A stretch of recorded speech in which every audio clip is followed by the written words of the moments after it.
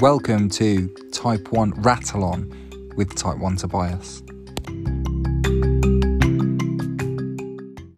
This podcast will talk about mental health and will include details of stressed periods of time. If this may upset you or if you are in need of urgent help, please contact relevant services, either your emergency services if you require urgent help, or help via online searches or speak to a friend or relative. Thank you.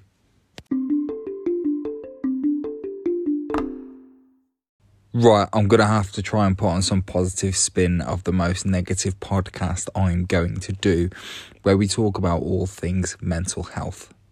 Listen, this isn't a podcast where I am going to seek sympathy or pity or anything like that. If you're listening to this and you're a fellow diabetic, hopefully it'll make you nod, go, yeah, and I might be able to put some funny twist on things. If you're not a diabetic, then it might give you an insight into the things that we may feel or think, or just give you an insight into our day-to-day life.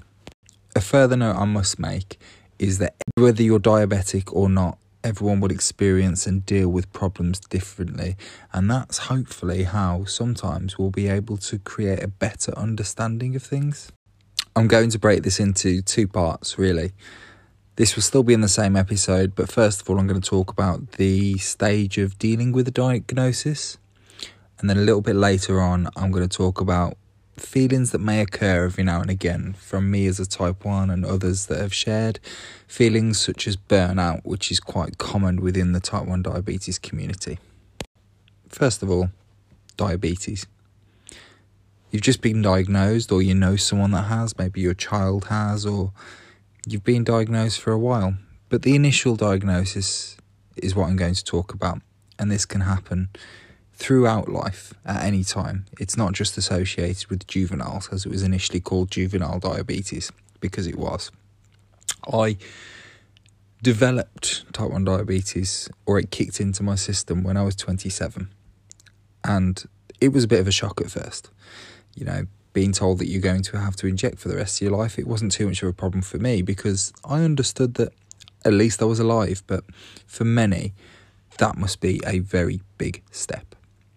And first feeling may be denial. Like, no, I can get rid of it. No, I haven't got it. No, it isn't me. No, you've got things wrong.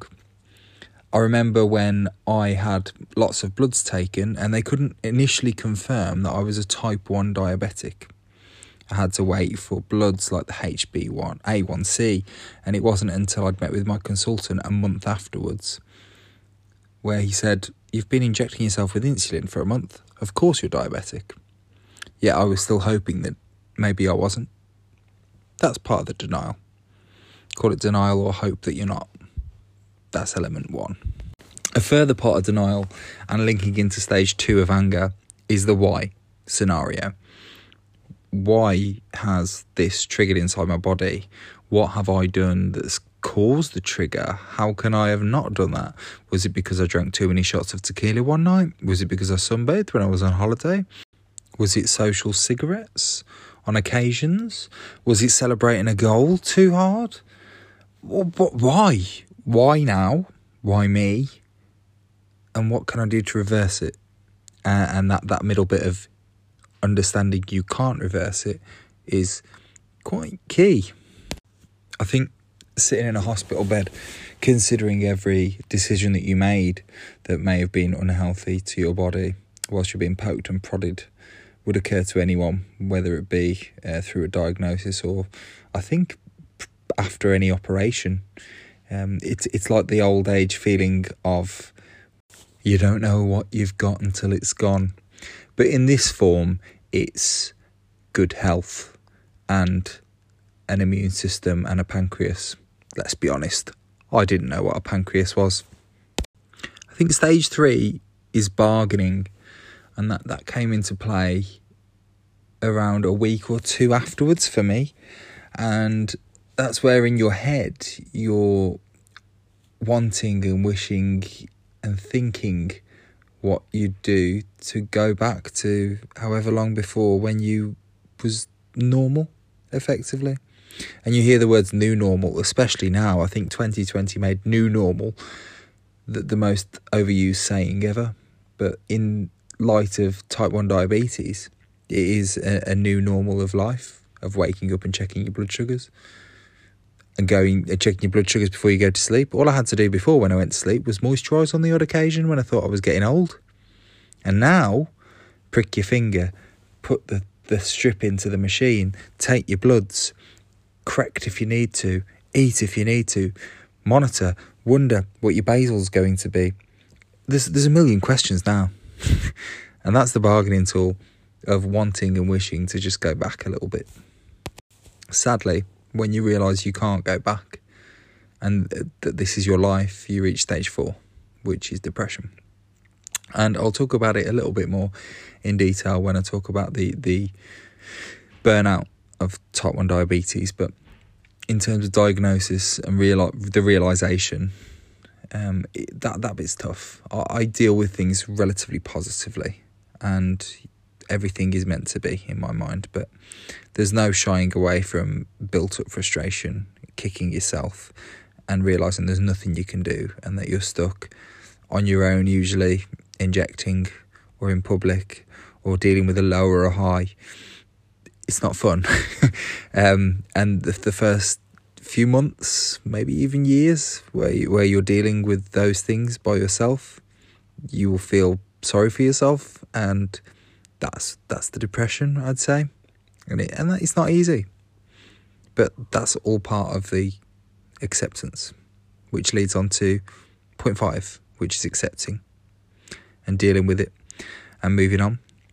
And that can go many ways. It can go the way of accepting it and factoring it into your day-to-day life, or accepting it and conquering it and not letting diabetes rule you.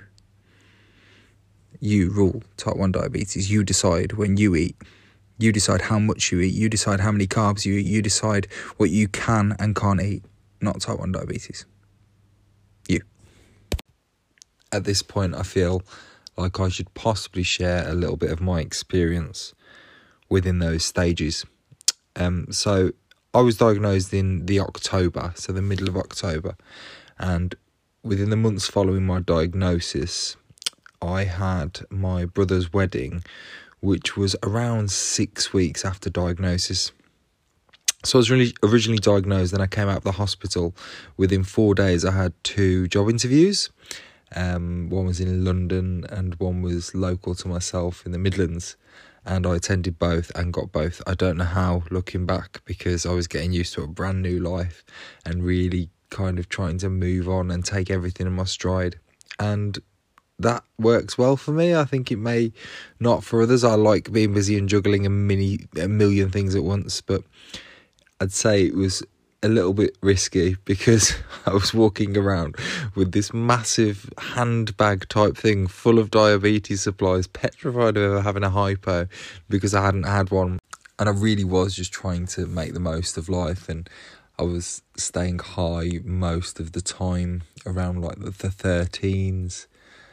And then I started the new job, and I was still very, nervous and shy because I was dealing with this diagnosis, and that's not me at all. But my brother's wedding was at the start of December, and that was around 6 weeks after my diagnosis. And my brother had asked me to be his best man a long time before I was diagnosed, and I'd accepted it.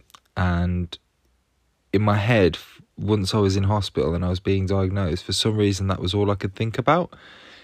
How am I going to give this speech? And even though I'm okay with public speaking, you're standing up there in front of people and you're like, oh, I could have a hypo, I could not. And I found that bit that was what I was working towards. That was my concentration.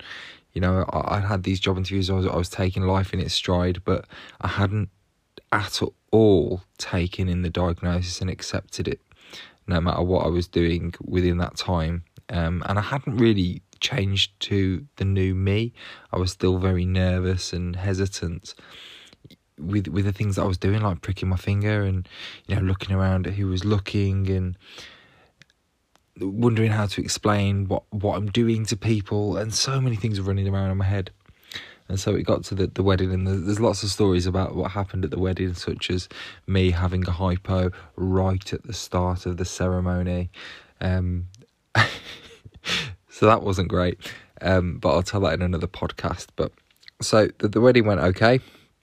I danced and I drank, and it was really nice to feel like I was still a normal person. And then I was going away for Christmas that year, and I was also focused on that, and I was very nervous for Christmas dinner, and there's so many things running through my head, and I hadn't reached point 4. I hadn't reached the depression part because there was so much to focus on. And I'd gone to Spain to see family and friends, and I remember getting on the plane back, and it wasn't like a bawling cry, but a tear leaked out my eye. And it was really weird because it was like, okay, when you land in the UK, that's it. This is your new life now. You've got to get on with it, man. Like, this wasn't just a tough 6 to 8 weeks. This is your new life, and you've got to make the most of it. And that was when I accepted it.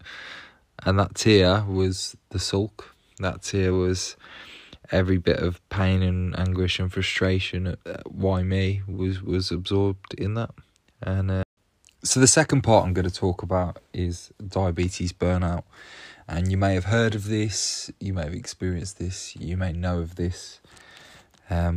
It's basically the constant surroundings of stress for type 1 diabetes people, of constantly checking, constantly thinking, analysing, counting, and really breaking things down into a complete and a constant. I mean, I know that there's a difference between people that have been diagnosed when they were young versus diagnosed as an adult, and I believe that because I've experienced being diagnosed as an adult, the only thing I can compare it to is, you know, when you've worked day in, day out, and you really think you're due the weekend or you're due a holiday, and then you're really, really due a holiday. It's like that, but all the time. Obviously, that depends on how well you manage it and how much you enjoy yourself and how much pressure you put on the things that you're doing. But sometimes it can feel like that, and when it starts to feel like that, you just want a break. And the burnout is your break, really. That's where you've just had enough, and sometimes people will deal with it in many ways. They'll just skip injections or not bother carb counting or not really care or pay attention to what they're eating.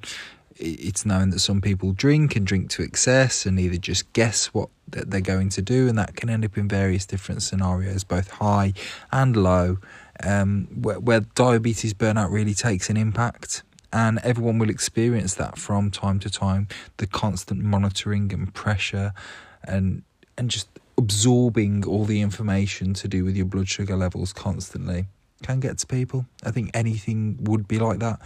To look at that from a work point of view, that's like regularly looking at the clock. People get bored of looking at the clock when they're working at a shift or whatnot. Imagine doing that every day, but there is no work to finish, and instead of the clock, you're looking at a glucose monitor, which is just numbers, which is nothing you can do about straight away. It can be quite frustrating at times. Just to give you a statistic to back that up, and if you are listening to this newly diagnosed, it's not all doom and gloom, I promise you. The community is great. Please reach out to them at any point. However, the statistic I will give is that people with diabetes are twice as likely than the rest of the population to suffer with depression and or anxiety due to the constant managing and overwhelmingness of their condition. And from the survey that I conducted with Diabetes UK, they found that the two reasons are: 1, worrying whether they're managing their condition correctly, and 2, the potential complications that can come from not managing their diabetes correctly. So I'm just going to give you my version and analogy of how to look at these two things. So first of all, how you manage your condition. Well, you have guidelines, you know what are good numbers to be within, and working towards something is always a good place to start. So we know where we'd like to be. Part 2 is accepting that sometimes we won't be. Sometimes we can't perform these magic numbers, and we need to celebrate small wins. Whether you're starting celebrating being 10% in target, then 20% in target, or whether you've just judged a meal really well. There's little wins that you can take bit by bit, and you've really got to appreciate those, because the more you appreciate those, then they'll lead to bigger things, and that's how best to digest it. Give yourself a pat on the back. You're doing something that most of the population do not need to do, and if you can do it well once, that's an achievement. So please be proud of yourself. Part 2, looking at the complications. Now, this is something that a lot of people will struggle to come to terms with, and you may skip this part because I don't blame you. I was in a position before. Now, having looked at the figures and the percentages of complications in relation to HbA1cs, they are relatively low. Most of the complications are under 10%, and that's quite low, and that's for a not so good HbA1c. That doesn't mean that you should stop caring about it, but stop worrying about it, because in any normal non-diabetic's life, there are so many health conditions they can get on in their later life, or things that can happen. It's not worth fretting about. If it happens, when it comes to it, there's a community that can support and listen and deal with the stress, and they will have already been there, and they may be able to help, but it's not the end of the world. I mean, you get regular eye tests that no one else gets. It's a small bonus. There's quite a few small bonuses, and the more you look at those, the better you may feel. Those are the main points of diabetes burnout, but please don't think that's the only occasion that a type 1 diabetic won't be happy. I'll be completely honest with you, having lived a life where I wasn't type 1 diabetic and lived a life for nearly a year now where I have been, my mood swings are bigger than you can ever imagine. I get annoyed at little things when my blood sugars are high. I get really confused and people will ask me a question and I'll look at them blank when my sugars are high. Sometimes I'll get a little bit lazy and tired when I'm low. And these things will all look like so many other things that they're not. And these are all type 1 diabetes related feelings and visions that you'll see. And if you're with a type 1 diabetic in terms of family, friend or partner, you've got to kind of learn these things and maybe help, because when they're all flustered, they may not actually be annoyed that you've done something wrong. It may just be that they're a little bit high. Just keep note of that. There's also further conditions, a lot of which link into anxiety, but I'm not the best person to talk about conditions such as diabulimia, as I haven't experienced this, although I have spoke to some fantastic people who have been very kind and open with speaking about their condition and their journey with diabulimia. And that, just to give a quick overview of the condition, and please correct me if I do get this wrong and send me a message, but diabulimia is similar to the eating disorder bulimia. However, with diabetes, if you consistently run high, your body will then effectively eat the fat inside and you'll urinate out a lot of your fat, similar to when I was in DKA, diabetic ketoacidosis. When I was diagnosed, I'd lost a lot of weight because my blood sugars were running high and I was effectively urinating fat out of my system. That may not be medically correct, but I was losing a lot of weight and I was weeing a lot, and that's probably how they intertwine. Anyway, linking that diabetes and bulimia is that you could effectively run high for a long period of time and cause serious health issues with your organs. It can lead to your organs stopping working, or some organs having to work extra hard, and some severe long-term damage whilst losing weight. And some people can experience that as a health and mental health disorder. And if you do feel like you are experiencing any of that, like any of these issues that I've spoken about, please reach out to someone. If you are comfortable talking about it, there are people on Instagram that have specialist Instagram set up, and online and on forums, that you'll be able to talk about how you feel, and hopefully they'll be able to help. because no one should ever suffer alone. And before I summarise with my hopes and recommendations, I need to make that point clear. This is a health condition that is long-term and will affect anyone that has it mentally at some point. It will also affect those around those people, because hopefully if they are trying to understand how one may feel, then they may be able to help. But sometimes you can't always help. It's an unpredictable condition that can only really get better controlled in time. And I hate saying better controlled because it's an uncontrollable condition. Hence why when people say, oh, are you able to predict, what you're going to be? No, it's an unpredictable health condition. But please reach out if you do feel low. Give it a Google. Give your local diabetes team a call.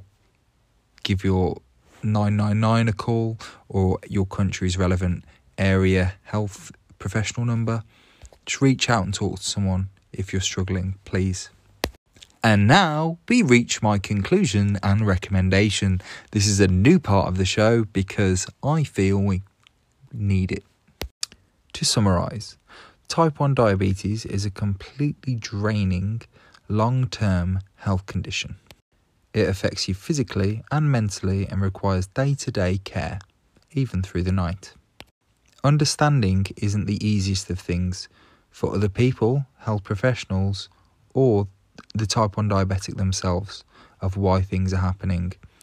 Others may not know what diabetes is or what they can do, and some health professionals, from experience and listening to people, get things completely wrong sometimes when it comes to mental health and how they can help someone. So I feel we're in dire need of a mental health movement for type 1 diabetics. I believe there should be the opportunity for open therapy and a specialist team that are able to provide this round the clock. The current climate following the coronavirus outbreak has given so much more scope for virtual meetings and virtual sessions, that the ability to have these on a regular basis for people to discuss their type 1 diabetes problems, stresses and anxiety would have such a beneficial impact on type 1 diabetics.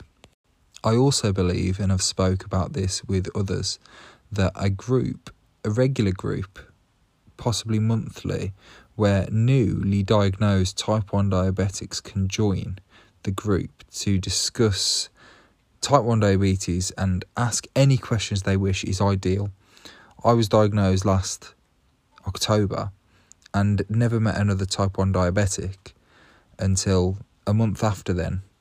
And by that time, I had no idea what questions to ask because I was in the middle of trying to understand the condition myself.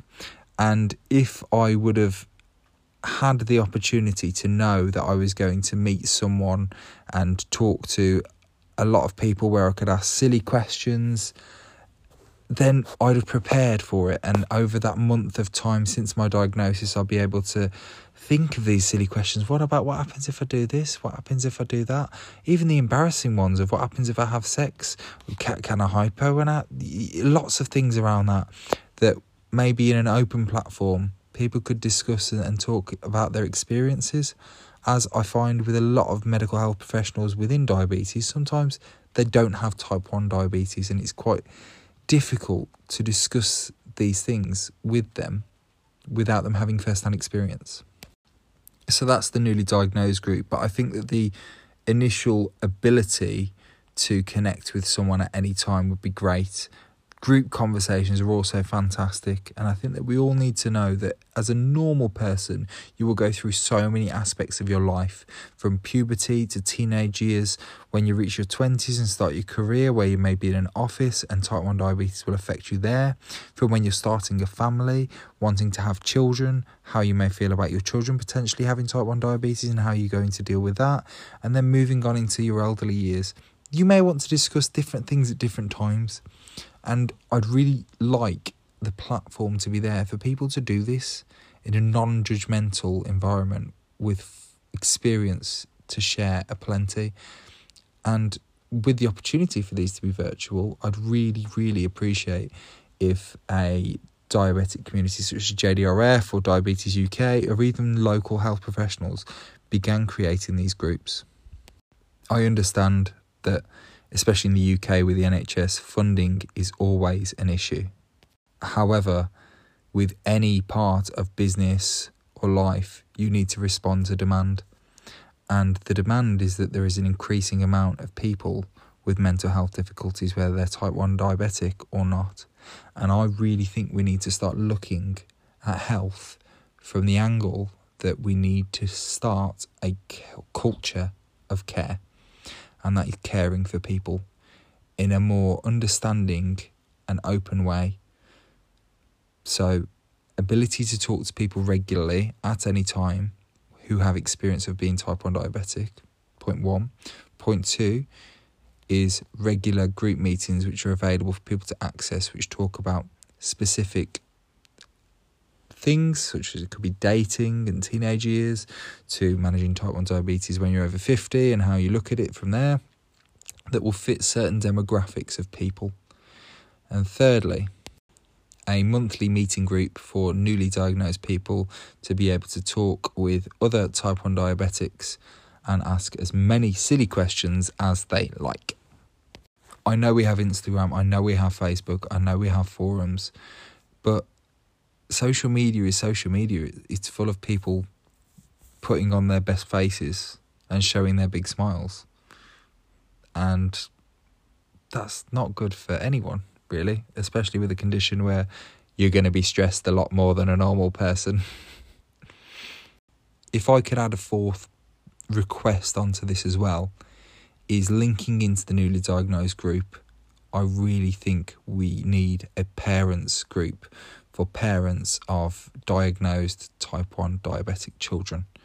Having spoken to a few in the short time I've been diabetic, I have seen faces of ultimate worry and stress, and I completely sympathise with that. And if you have type 1 diabetes and your parents have brought you up from being a type 1 diabetic as a child, please send them my complete admiration, because the stresses and tribulations of bringing up a child is one thing, let alone adding in having to check their blood sugar and inject them with insulin and constantly monitor them for hours upon end. Must be hugely mentally draining, and I'd like the support to be there for the parents of type 1 diabetics too.